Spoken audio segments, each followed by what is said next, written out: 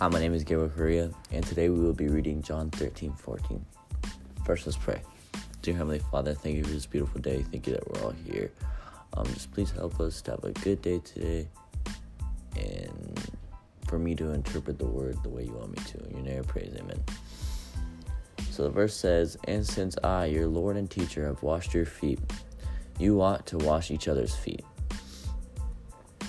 And so some question we can ask is, who is our Lord and teacher? And that one's pretty obvious. It's God. And it says, He has washed our feet. And I think in this context, it's talking about Him talking to the disciples about how He washed their feet. And it says, you ought to wash each other's feet.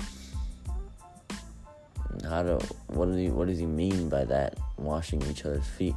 And that is that, we have to go and spread the message and wash the person's feet, and then they spread it on, so we can spread out and keep spreading this washing of the feet, and so we can spread the word with everyone and become servants for everyone, and so then they can become servants for other people, so we can all serve each other.